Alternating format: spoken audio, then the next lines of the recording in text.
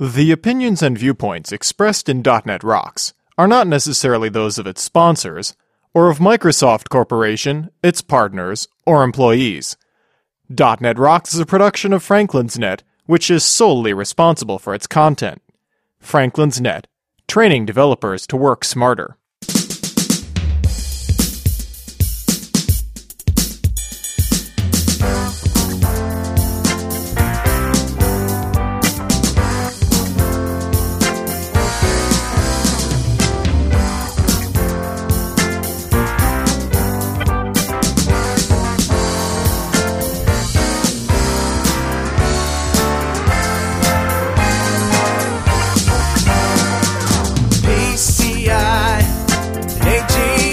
Hey Rockheads, take your GUI duck out of the oven and listen up. It's time for another stellar episode of .NET Rocks, the internet audio talk show for .NET developers with Carl Franklin and Richard Campbell. This is Lawrence Ryan announcing show number 311 with guest Kirk Munro, recorded live Friday, January 18th, 2008. .NET Rocks is brought to you by Franklin's Net, training developers to work smarter, and now offering SharePoint 2007 video training with Sahil Malik on DVD, DNR TV style. Order your copy now at www.franklins.net. Support is also provided by Telerik, combining the best in Windows Forms and ASP.NET controls with first-class customer service. Online at www.telerik.com. And by Data Dynamics, makers of ActiveReports.net, simple, powerful, and cost-effective reporting for Windows Forms and ASP.NET web applications. Online at www.datadynamics.com. Support is also provided by Exception Hunter from Redgate Software, pinpointing all possible exceptions in your code. Online at www.red-gate.com. And now, the man who wonders what the hell is GUI duck anyway, Carl Franklin. Thank you very much. Welcome back to .NET Rocks, y'all. This is Carl Franklin with just a little bit of a sore throat left. Y'all, Richard Campbell. How is Lithuania, y'all? You know, it was great. It wasn't any colder than it was here in Vancouver, for that matter, which is still below freezing, but not dramatically. But a fascinating place. It's a little country, only 3 million people, but really a lot of fun. Wow. And a great project. We had a blast, a phenomenal team of people. We really did a lot of work in very little time. Got a chance to look around a little bit. You know, Lithuania is a 1,000-year-old country. Yeah. You know, it's hard to get your head around that, but it's been around a long time. So is there a good .NET community over there? Not a huge one because it's not a great big place, but the company we were working with, about 30 people there, very smart. You know, they knew a lot, and they just needed some help with some ideas and really confirmation that they were going in the right direction. Yeah. I think that's a big concern when you're doing performance tuning is you're going to put months of work into re-architecting code, and you're never sure if you're going to get that return or not. So the big thing that Steve and I worked on more than anything was helping them understand where the potential return was. We had a few other ideas as well because we've done this for quite a while. Good. It was a great project. Awesome. Well, I'm glad you made a difference. Yeah, I'm glad I did too. It's really a fun bunch of work. It's going to be interesting to see what happens in the next few months with them. Cool. Well, let's, on that note, get into Better Know Framework. All right, what do you got for me, sir? Well, a few weeks back, I said, I talked about HTTP handlers. Yes. And I said I was going to then talk about HTTP modules, but I didn't. So, keeping my promise today. Oh, okay. So the HTTP module is, it's an interface that you implement, and instead of the HTTP handler is something that redirects a type, a file type to your DLL, and then you can handle it, as if it wasn't a web page. If you want to spit out XML, if you want to spit out a binary, whatever it is, that's what an HTTP handler is good for. The HTTP module is really for pre and post processing. So it gives you an init in the interface. It gives you an init sub, passes in an object which has 2 event handlers in it that you can wire up. And that is a pre and a post. So basically, you get control before the ASP.NET system gets control of the stream, and then you get one final event after everything is all done, and it's just about to go out the door. So it's great for pre- and post-processing that you want to do on any kind of data.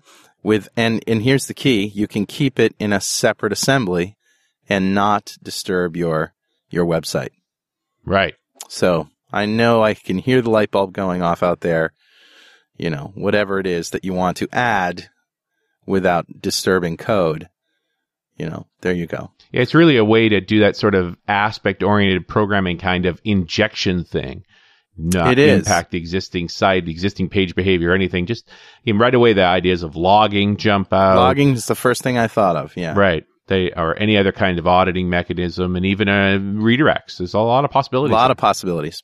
So there you go, the HTTP module. Awesome. Look it up. Have fun, as always.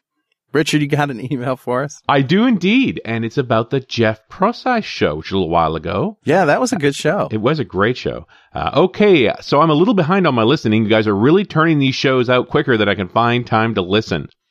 Obviously, you need to move further out of town and commute more. I thought you missed an important point on your show with Jeff. At the beginning of the show, Jeff was saying how much things had changed in our industry. 10 years ago, we could never have predicted where we are now. Then later, in justifying Silverlight, one of his main points was that we now had a full enterprise-grade language that was available in the browser. Java was mentioned briefly, but they had this 10 years ago. Back in 1997, I was working with a Java/JavaScript platform. So that begs the question, what is going to make Silverlight succeed where Java did not? One thing is that Microsoft is behind it. Back in 97, Microsoft was busy earning its reputation as the evil empire with some dubious strategies for dominating Netscape in the browser market. Part of that was to do with all it could do to confound Java with incompatible extensions and minimal integration between Java and JavaScript in IE. You know, I totally disagree with that statement. I mean, admittedly, Microsoft was playing the catch-up game with Netscape, but their implementation of Java was faster and more compatible at the time. Yeah, no comment. But you know, without a doubt, they were trying to make extensions, but so was everybody else. Because, face it, at that time, Java pretty much sucked for trying to make things work. And it was part of what the downfall of that whole system was that every browser implemented a different flavor of Java, and so there was no compatibility. There were so many versioning problems with the JRE. Yeah, exactly. And it's like, if you 0.01 version differences in browsers had Java implementations that were different, it was incredibly frustrating. Maybe it's just a bad timing thing, right? I mean, now might be a really good time to come out with something like this. The stuff was very much immature. And of course, Java was a Sun product and Sun controlling it. Netscape was a Netscape product. But there's all these different companies involved. So I think the big strength of Silverlight is it is a Microsoft implementation. And so there's going to be a little more stability around all of that. But getting back to the email. Okay. I think that the XAML component of Silverlight could make a difference, but it needs the right developer support.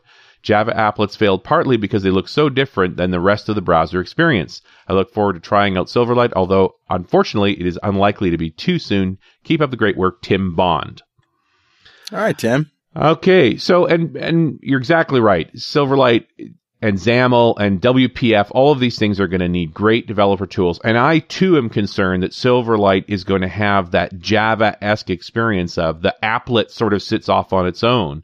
And the only way to really use them is to have it own the whole page, which is not a great solution. Yeah. So I don't think any of that's resolved, which is one of the reasons I think Silverlight's so shiny and pretty right now, is that nobody's shipping major apps with it yet. Good point, Richard. When it actually gets out the door, then we're going to start seeing more of the pain, and we'll fight our way through it, and it'll work or it won't. And if you have any more comments to add to this fire, send them to .netrocks@franklins.net. Okay, Richard, let's introduce our guest today. Kirk Munro, the world's first self-proclaimed Poshaholic, and he'll tell you about that, is a senior software developer for Quest Software, where he's very happy working as a member of the PowerGUI team. He's also the recipient of the Microsoft Most Valued Professional Award for his work in the Windows Server Admin Frameworks, or PowerShell category. Kirk has spent the last 4 years working on Windows management products at Quest, specializing in data retrieval from Active Directory and Exchange data sources. These days, he spends pretty much all of his time working with PowerShell and PowerGUI, writing his blog and helping others in the PowerShell community. You can contact him by leaving him a note on his blog at pashaholic.com. Welcome, Kirk. Hey, how you guys doing? It's good to talk to you, and welcome Likewise. to the show. What's a pashaholic? A poshaholic, that comes from posh, not being posh spice, as we talked about on Run Out of the Radio the other day. Posh is just kind of a nickname that people have given to PowerShell. So a poshaholic meaning just basically being totally addicted to anything PowerShell these days. Well, and what's not to love about PowerShell? Absolutely. Even for developers, it's wonderful stuff. But I imagine that the IT people are really, really happy about PowerShell more than the developers. The developers could always do that stuff, right?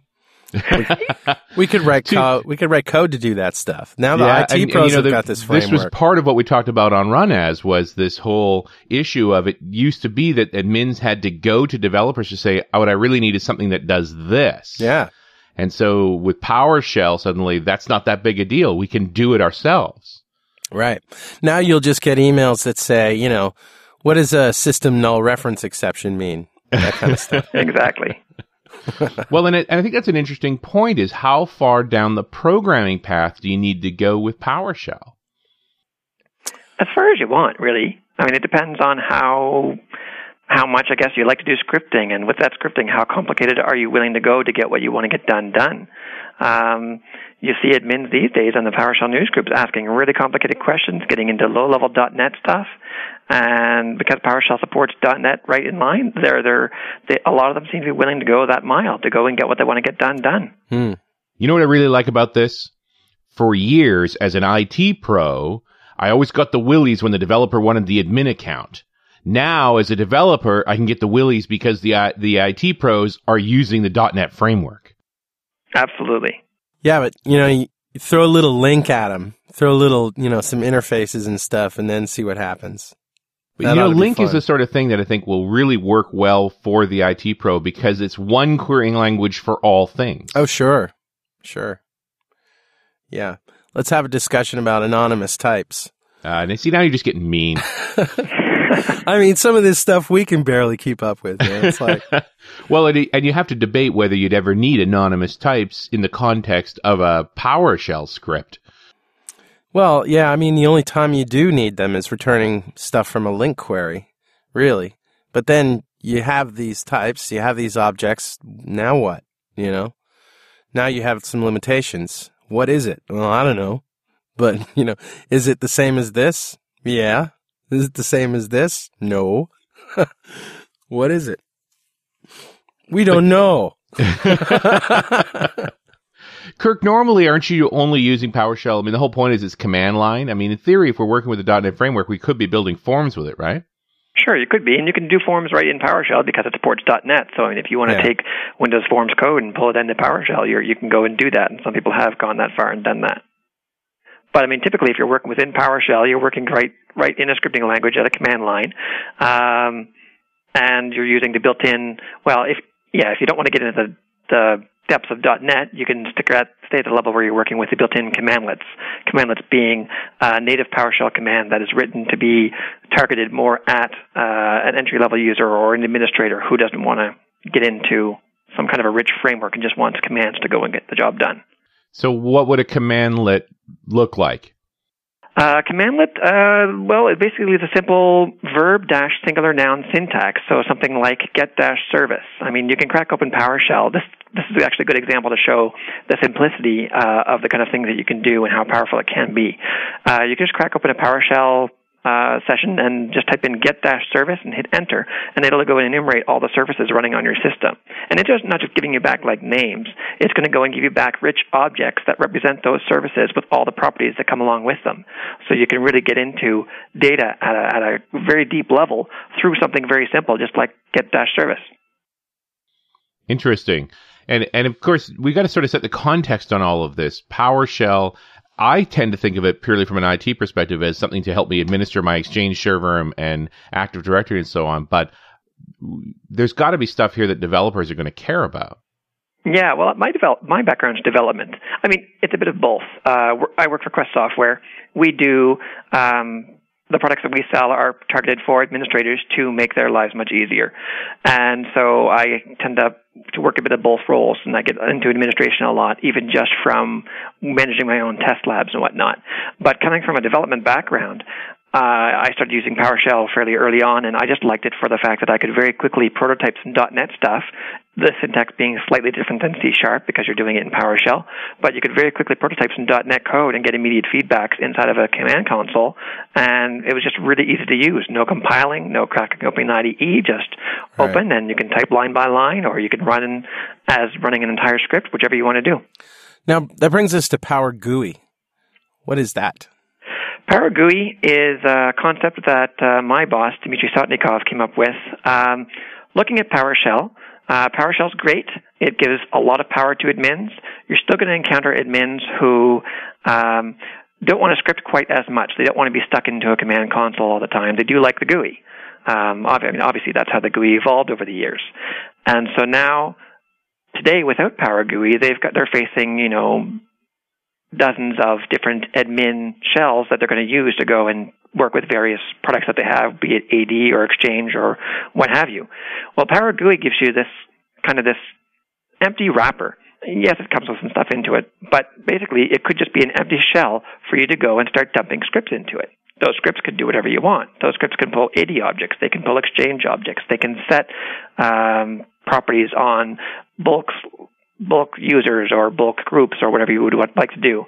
And so this kind of gives you this MMC-like console, admin console, that you can control what's in it. You can put in the stuff that you care the most about. And if you want to do some light scripting, it's designed so that it'll help you along and make it so you don't have to get into too much into a coding level. But if you want to just go and dig right in and write very complex scripts, including .NET, WMI, ADSI, COM, what have you, you can do that in PowerGUI as well. You can write very complex scripts, and then you can kind of build up this nice logical view of logical organization of those scripts in a tree, just like you could in an admin console. Now, when you say a GUI, I hear you say it's an admin GUI, but is there also a scripting GUI? Is there an IDE? Yes, it comes with both. The first release of PowerGUI's been out for about a year now in beta, and it's still in beta right now. When we first came out with it last year, I wasn't on the team, and it was just an admin console where you could go and build up all these scripts. And then these scripts that you're organizing in this tree, you might have a tree. For example, we have one that comes with a product for Active Directory to enumerate users and groups, and then there's one node for computers as well. And so once you get these objects, and then you're looking at them in this nice data view, you can go and take actions on those objects. So you could select, 15 users, and then click on the action to go and disable them, or to reset their password, or what have you.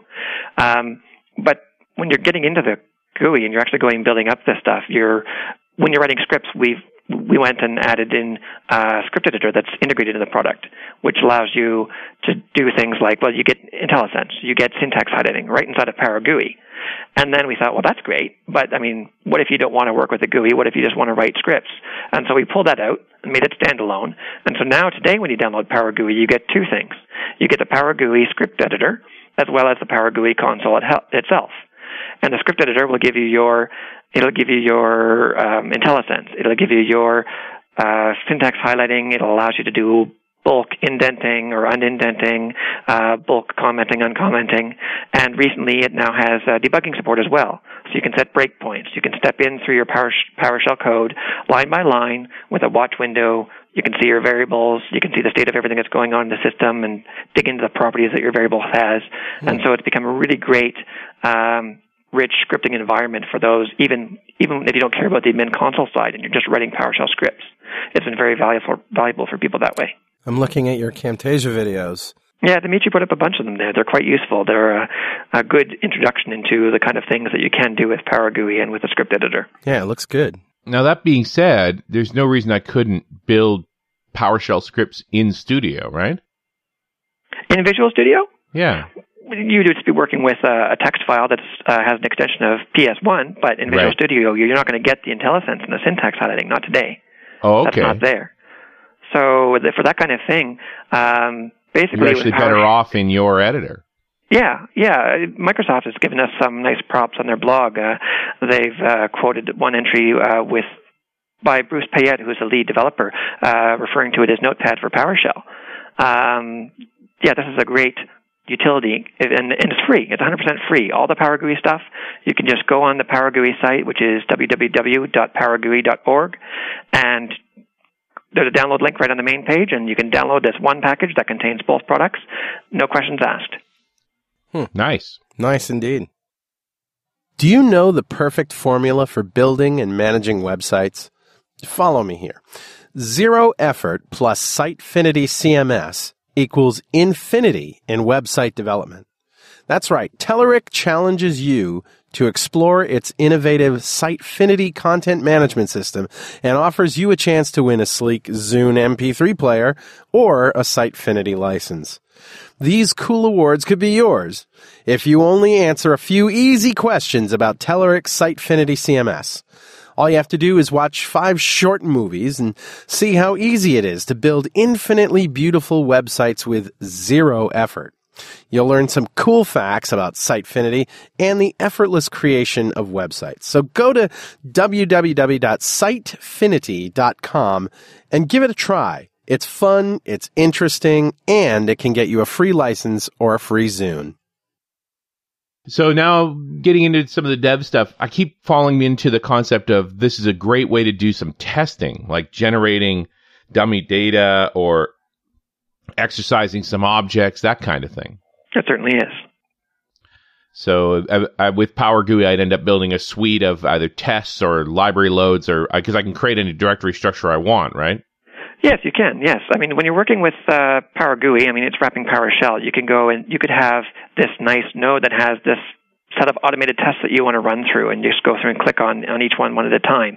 PowerGUI, because it's extendable, and we're working with a community, which you can see when you go to the actual main PowerGUI.org site, you can go and download the main console, which comes with built-in functionality for things like AD and Exchange. Also comes with support for local machine, for the network, and for, when I say Exchange, I should say Exchange 2007, and also System Center Operations Manager 2007. That's all available out of the box with some basic functionality for each of those things. But then you can go to the site, and specifically referring to your testing, and they have a script repository, or actually it's a snap-in repository, where you can go and you can download these things called Power Packs. A Power Pack basically being a collection of scripts that you've gone and you've added into your console. You can go and expand nodes, and you can add links and actions, and you build up this thing that you like, and then you say, okay, that's great, I want to share that. So you can export that, and you make a Power Pack, which then you can share on the PowerShell community, on the PowerGUI community site. And we have one up there right now for test automation. That one's been done internally, but people have done external Power Packs as well. There's one out there for group policy management by Darren Marelia, and so that's an example of one of the ones that came in from external sources. Interesting, yeah. So I don't see this directly as a developer's tool. I think it more of as a tester's tool and an administrator's tool.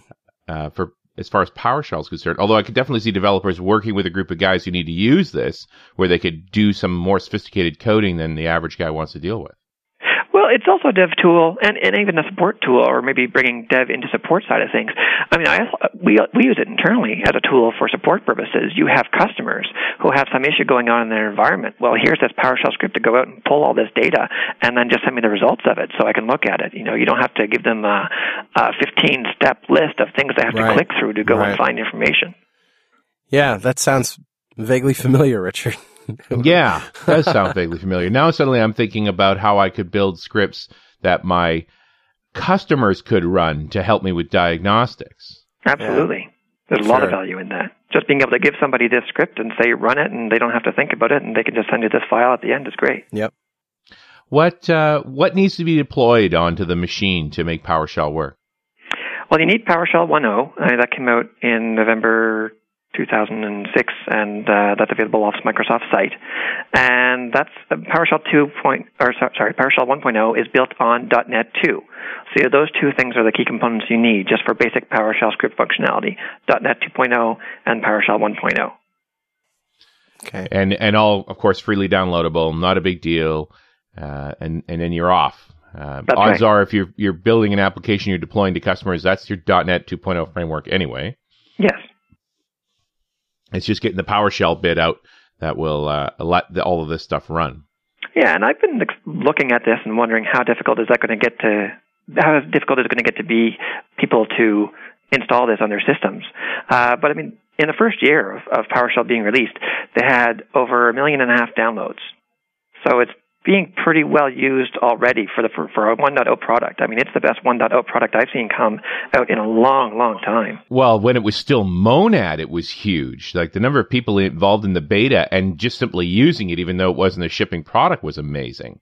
Mm-hmm. Yeah. It's really viral, too. I mean, it doesn't take long to see people. The light bulbs just start going on. You sit them down and you tell them, you kind of show them how they can go and, well, you know how you can CD through your file system. Well, in PowerShell, you can just CD through your registry, the same thing, right? So you can just go HKLM : and then CD into software and just go and pull information directly to your registry, just like you could through your file system. Right. And you show these things, and people just see the lights going on. They realize, wow, this is much better. This is a really, a real first-class shell, and why hasn't it come out a long time ago? Right.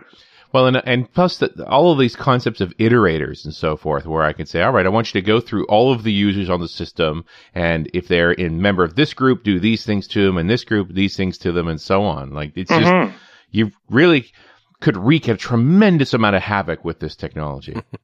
It really does a good job of keeping people's hands on the keyboard. I mean, that's my big proponent for it.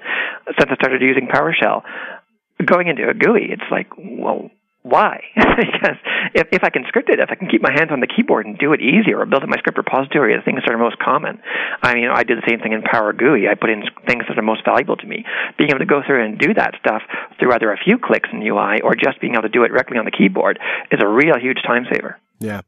You must also be really a big proponent of creating your own PowerShell extensions, being able to take your components, your .NET components, and then hook them up to PowerShell.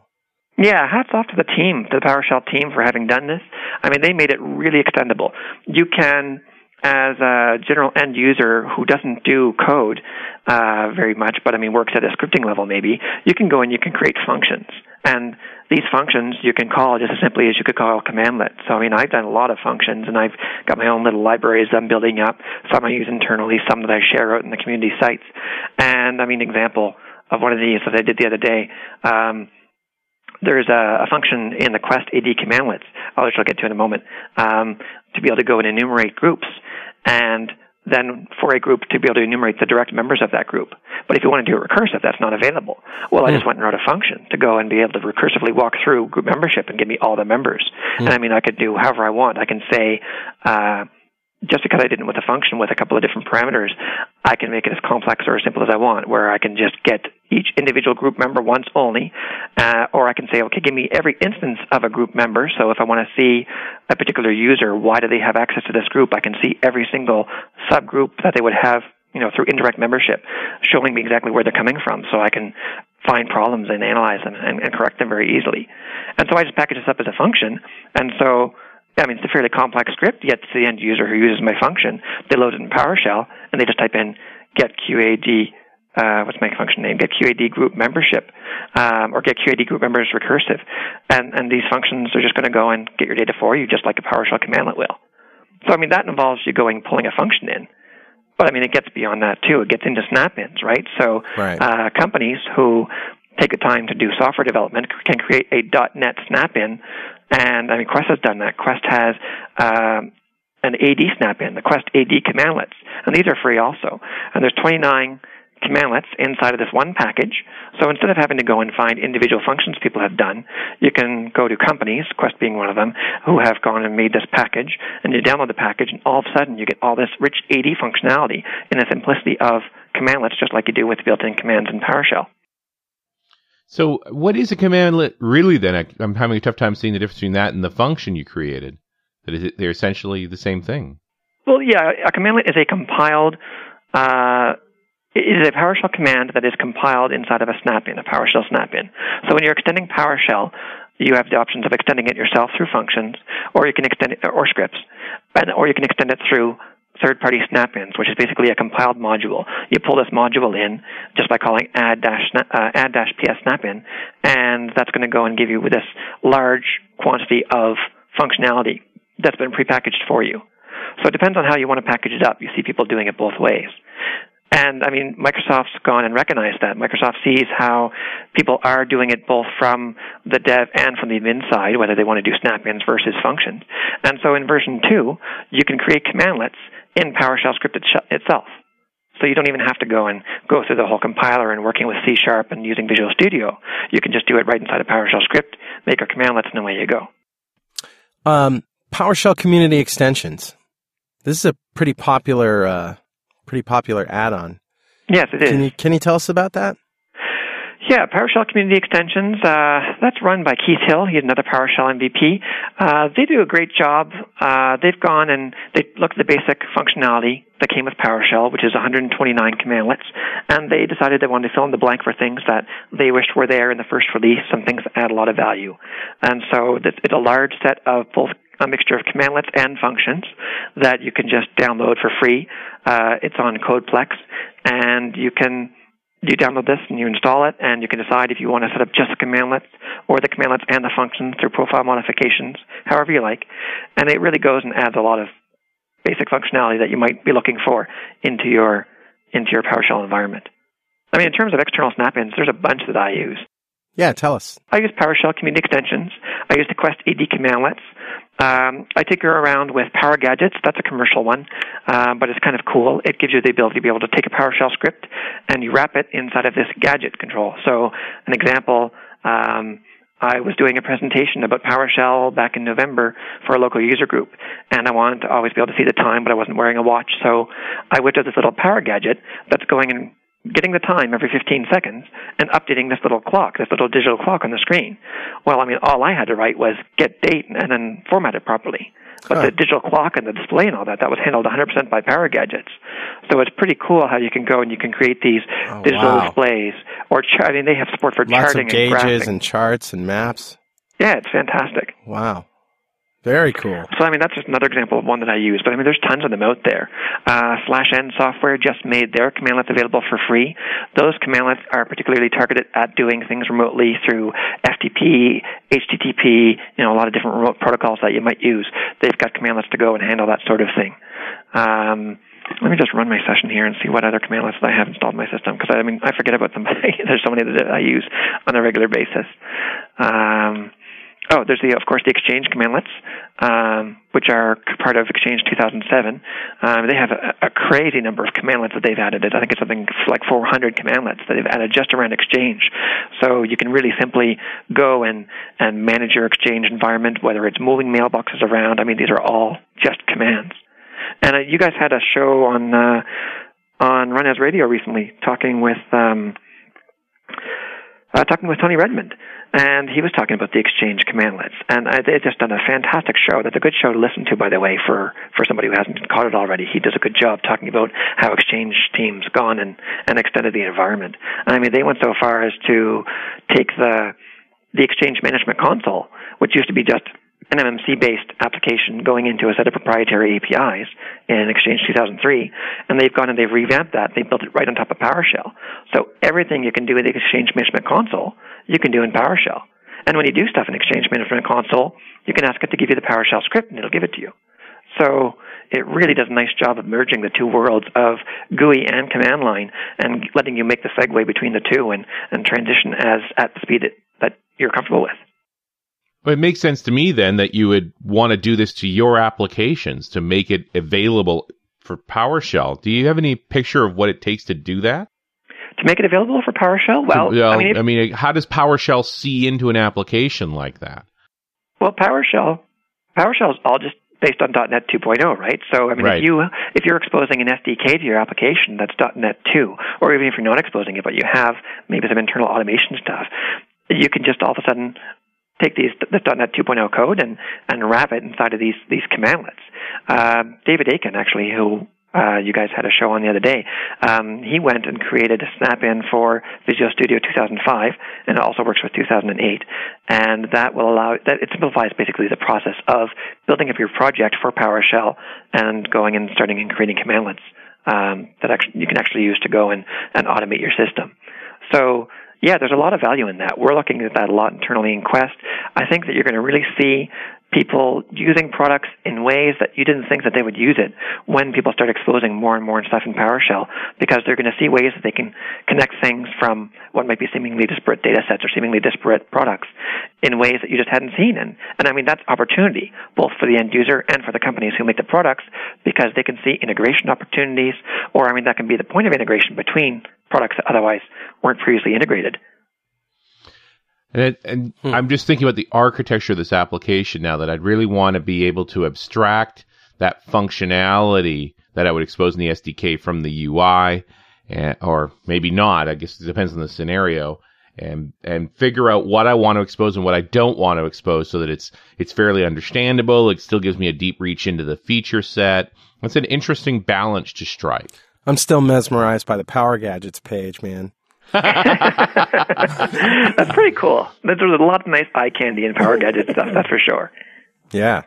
I'm going to get right on that. That's great. When you were talking about the different things that you use, the extension libraries, you mentioned something from Quest Software. That's right, the Quest Active Directory commandlets. I mean, again, this is another free offering from Quest. We're learning a lot about PowerShell. We've been spending a lot of time over the past 2 years learning about PowerShell, seeing what it can do, seeing the benefits of it. And we were working with the community to try to find out what their biggest pains are. Microsoft, when they released PowerShell, they wanted to get the product out with the core functionality being in a really great shape, and they did a fantastic job of that. But they didn't hold it up for things like AD functionality through commandlets. Instead, they said, well, we have ADSI support, so you can use that for now. And then Quest talked to Microsoft, and they said, well, we can go ahead and we can make AD commandlets. And so we went and did that. And so we have AD commandlets available through Quest site. If you search in Google for Quest AD commandlets being CMDLET, then you're going to find them right at the top of the list. And these are freely downloadable, and they give you the extensions that you need to work with Active Directory, groups, users, computers, generic objects. You could do custom searching, custom LDAP searching. I mean, it's all supported. It's really a great package. And these have become kind of the de facto standard for working with Active Directory in PowerShell. And you said you also had one for Exchange?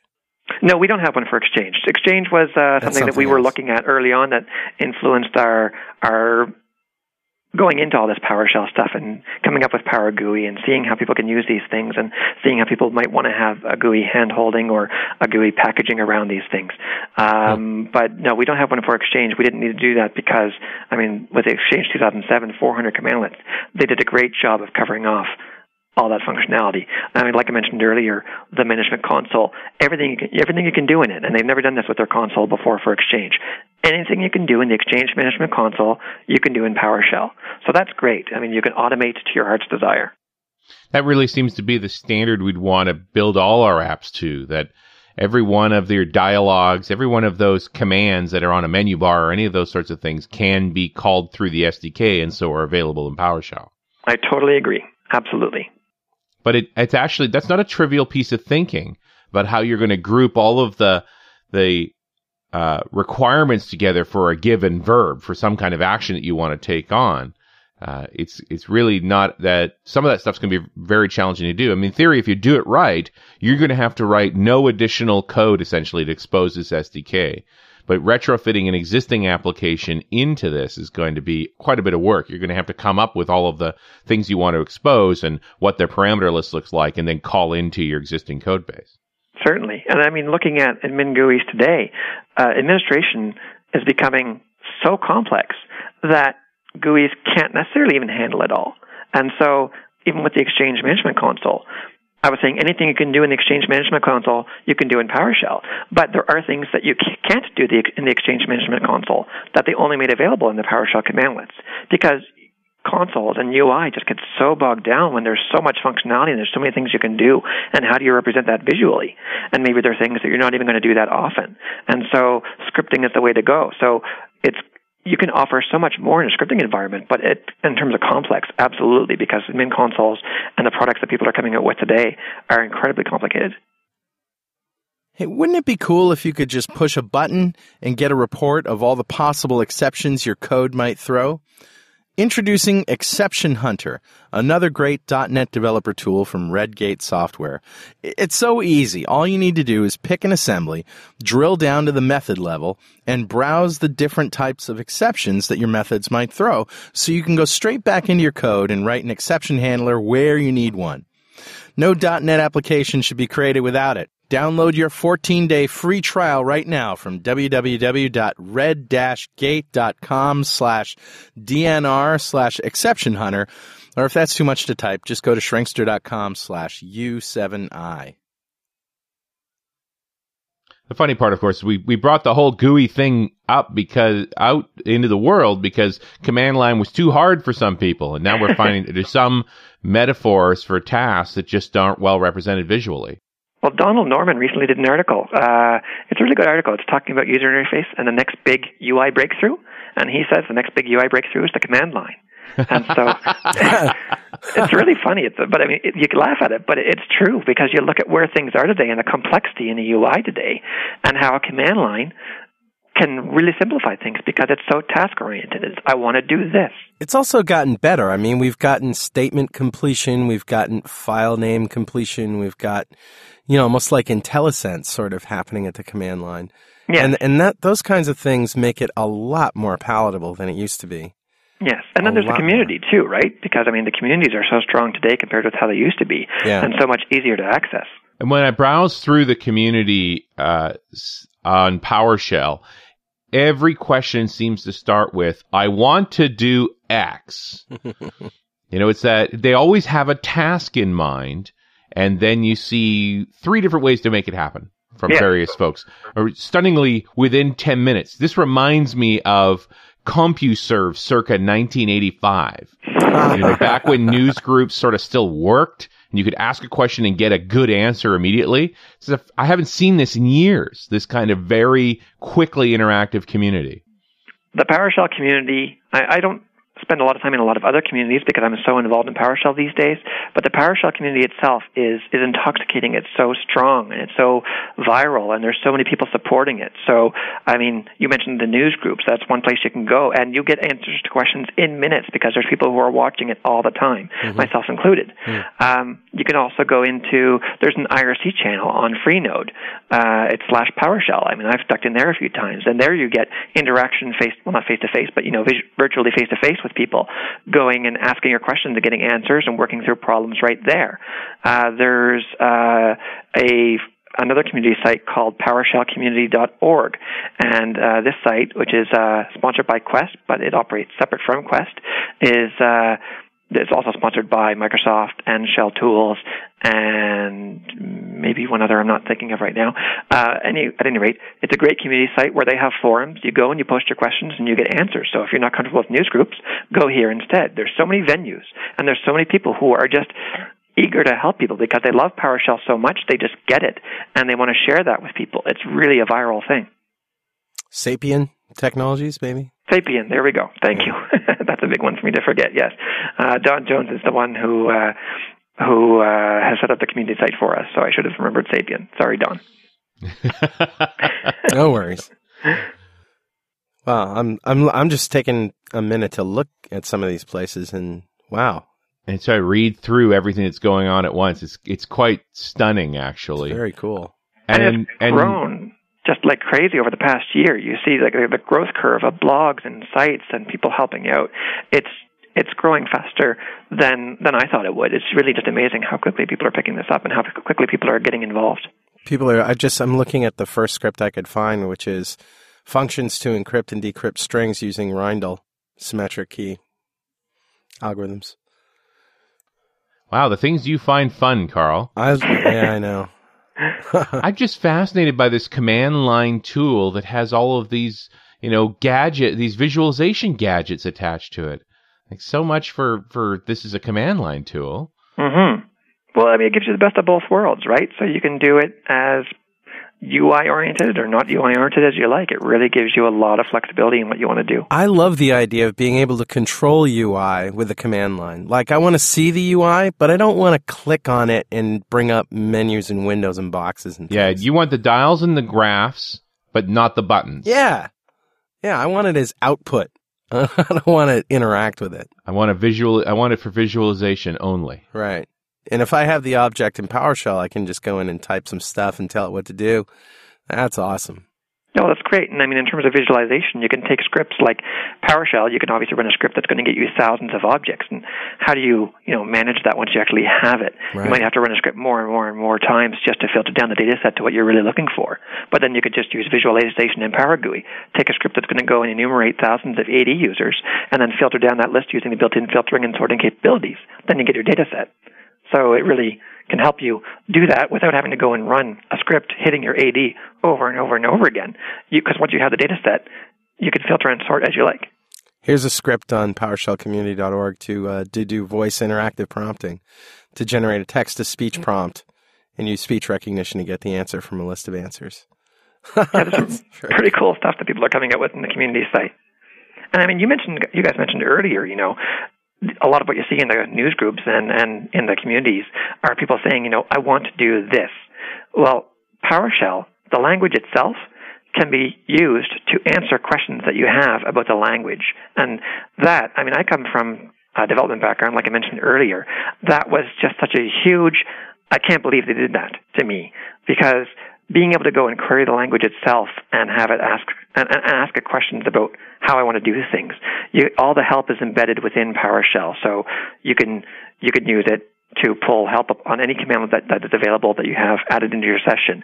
And I mean, if you're coming from a Unix background, you can use man instead of using help, right? So I mean, they're trying to cater to people from a lot of different backgrounds inside of one common command line. Yeah, I was thinking that's a very Linux-like thing that you were able to from the command line ask questions essentially about how do I use this feature, that feature, and so on. Well, I think PowerShell is really, came out of that. I mean, there's a lot of Linux people who come to the PC and they're like, where's my command line stuff, right? Mm-hmm. So if you read the book PowerShell in Action, Bruce Payette, the lead developer, he talks a lot about the background behind it and thinking behind it. And the stuff that they looked at to create PowerShell is just, the list is huge. There's so many things that they looked at and they tried to think about how people were doing things for like the past 30 years and try to bring that together to make this rich shell. I think they did an absolutely fabulous job. Here's a question. You think it's possible to have PowerShell be the only UI in an operating system? Yes, absolutely. Looking forward to Windows Server 2008, they have Windows Server Core, which is no UI, just command line. Now that doesn't actually support PowerShell, right? Yay. But it doesn't support PowerShell because they don't have .NET on it, because they didn't want to put that huge package on Windows Server Core. Okay. However, they're looking into ways to strip .NET down into just what's needed by PowerShell, so that you could just use PowerShell to control that, right? So absolutely. And it suddenly hits me. PowerShell's not a lot of code. It's mostly the ability to access all these other libraries. Mm-hmm. Right? I mean, there's the .NET framework, which is all of that programmability, and also the rule system around getting into the various SDKs of other environments. Mm-hmm. What language elements are actually unique to PowerShell? It's almost nothing. You're right. I mean, looking at PowerShell, they made it backward compatible with everything using WMI, ADSI, COM, .NET. They make it work with all these different environments.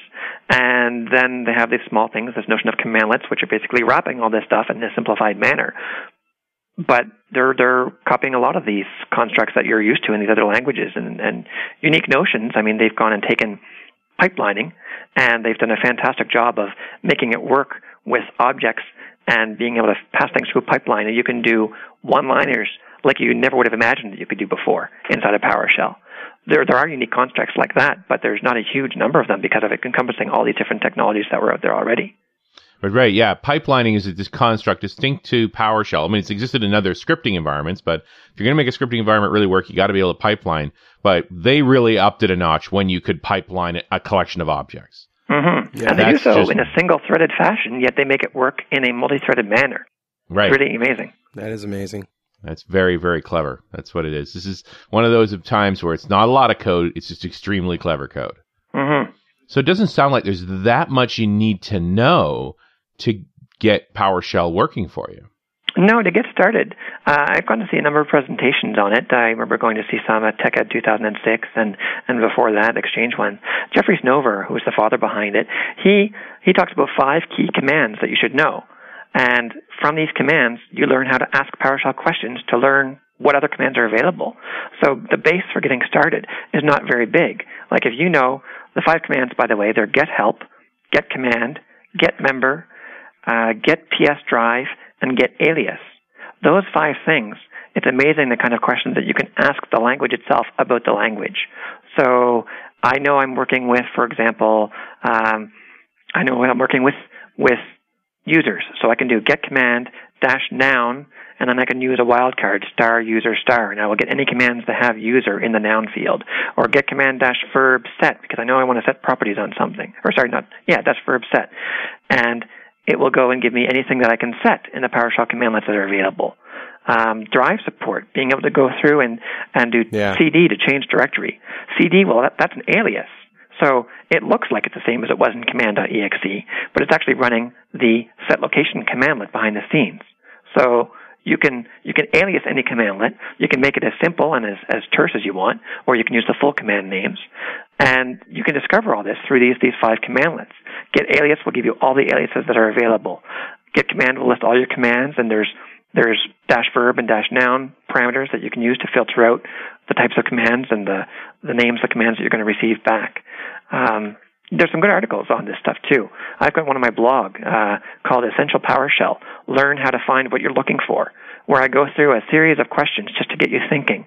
You know, you have this question, how do you answer it in PowerShell, or how do you pose this question in PowerShell? And so I just go through a series of simple questions and then the PowerShell equivalent of that same question, so you can get the idea of what you can do. All right. I'm dying to ask you this question. The coolest thing you can do in PowerShell. The coolest thing. The coolest thing you can do in PowerShell? I know it's asking you to choose a favorite, but something recently that you've discovered that was like, oh, wow. The one-liner is the coolest thing for me. Yeah, you know what? I just saw the one-liner that my eyes bugged out, where it was the Power Gadget site. The guy grabbed a gauge. He configured the gauge, and then in a one-liner wrote the WMI call to pull the current CPU usage and feed it to the gauge and show it on the screen. That's absolutely incredible what you can do there. You look at a VB script from the past, and you take that and you convert that into PowerShell, and the number of lines reduces substantially. It's amazing how much. Like sometimes you can take a fairly complex VB script and get it down to 1 line of PowerShell with pipelining. Wow. But most of the time when you think about a one-line script, I think about stuff like Perl, really impermeable kind of code that you just can't read. Well, admittedly, I'm looking at this WMI call to fetch the processor load. This is not a trivial line of code. It's also not impenetrable. You're looking at, I want you to call WMI. I'm after the percentage processor time. I'm looking for the total overall load. I want you to output it to the gauge using this template, updating once a second. And it probably is using the full names there to make it actually fairly easy for you to read that. They're all words. Yes, but then you can also make one-liners that are very complex if you want to. I mean, if you want to obfuscate, I'm sure you can. Well, yes, because PowerShell, in terms of even just properties, for example, or parameters of a method, you want to use a parameter like get PS snap-in has a parameter for registered, so you can see which snap-ins are actually registered. Those would be the third-party ones that are on your system. Right. Well, you don't have to type in -registered. You just have to type in the least number of characters that uniquely identify that parameter within that command. So if there's no other parameters that start with R, -R will do. So you can really make things as terse as you like. And that's not recommended for scripts that you're going to share with people. No, because they're going to have different things installed, and R is going to mean more things. Well, yes. Or it's also just not recommended in terms of, readability and maintainability and trying to share something that somebody can actually understand. Yeah. The -R example, you're right. That could mean more things in the future. They could come out with another version of a commandlet that has additional parameters that break your script. So that's an example where it's not recommended to go and do that in a script that you're going to publish or that you're going to use on a regular basis. But looking at just on-the-fly ad hoc scripting, it's fantastic. I pushed myself when I learned PowerShell to do everything with full commands. I didn't use aliases. I didn't use shortcuts. I used all the full commands. I think it ended up being a huge benefit for me because I really understand those commands and all the things that are available in them. But now when I'm doing PowerShell, if I'm doing ad hoc scripting, I will use shortcuts and aliases all over the place, and I'm very comfortable doing that. I didn't want to get into using aliases and shortcuts without knowing what those were doing behind the scenes. So learning the full commands for me was a real benefit. But once you know that, and once you learn how to use things short, it's a huge time saver. So knowing both worlds is really to your advantage. How much do you know about PowerShell 2.0? PowerShell 2.0, it's in the pipeline. It's coming out. They haven't set a date yet. They have a community technology preview, which is pre-beta, available for anybody who wants to download it and try it. PowerShell 2.0 goes and adds a lot of functionality that I should say, well, some of it was missing. Some of it wasn't there in the version, in the first release. Some of it was there, but you'd have to do it almost from the background of a developer. You'd have to have developer knowledge to go and do certain things. You'd have to do it in a fairly complicated way using .NET or WMI or some such thing. So they've gone and they've added in, for example, remoting. You can do a lot of remoting work in PowerShell 1.0, but you have to do it at a .NET level in many cases. Well, in PowerShell 2.0, they've added remoting, so you can have PowerShell version 2 installed on 2 machines, and from one machine, you can write your script, and you can say, I want to run this script on the other machine, and it'll do it for you and get you the results back. So it's great because when you're working with actual commandlets, which is the simplest form of a command in PowerShell, you can really write simple scripts to go and do powerful things in a network environment. And you can distribute, across remote machines too, right? So you can have multiple machines doing the work for you. They've added a whole bunch of other functionality. They've added run spaces, allowing you to have multiple run spaces running at one time on a system. I'm just flipping through my notes here, looking for my list.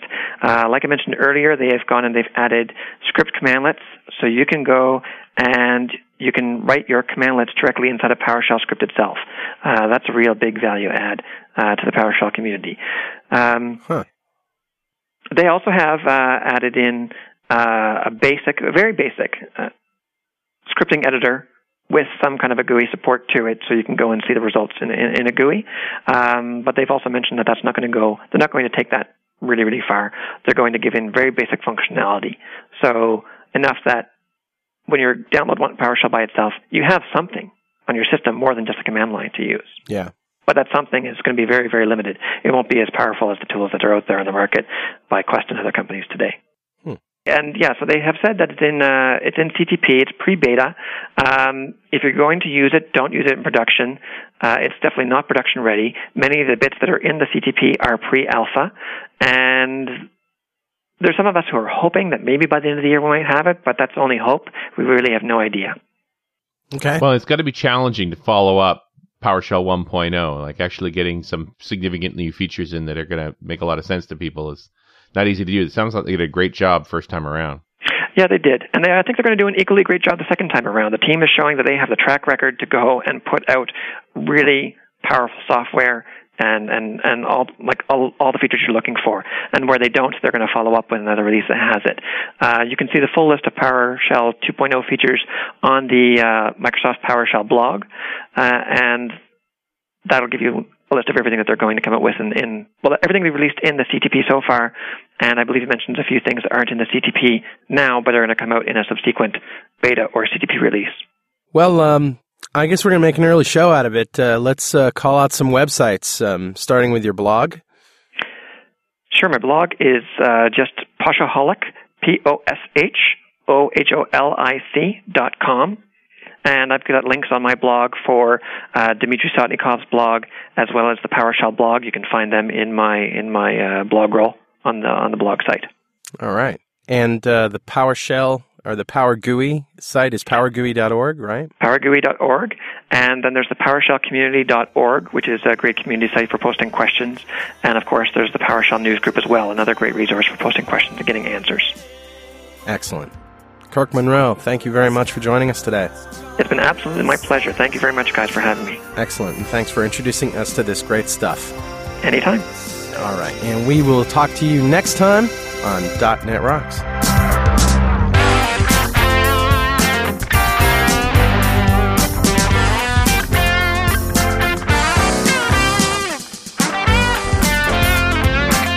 .NET Rocks is recorded and produced by PWOP Productions, providing professional audio, audio mastering, video, post-production, and podcasting services. Online at www.pwop.com. .NET Rocks is a production of Franklin's Net, training developers to work smarter and offering custom on-site classes in Microsoft development technology with expert developers. Online at www.franklins.net. For more .NET Rocks episodes and to subscribe to the podcast feeds, go to our website at www.dotnetrocks.com. Got transmitter banned by the FCC. Yes, I'm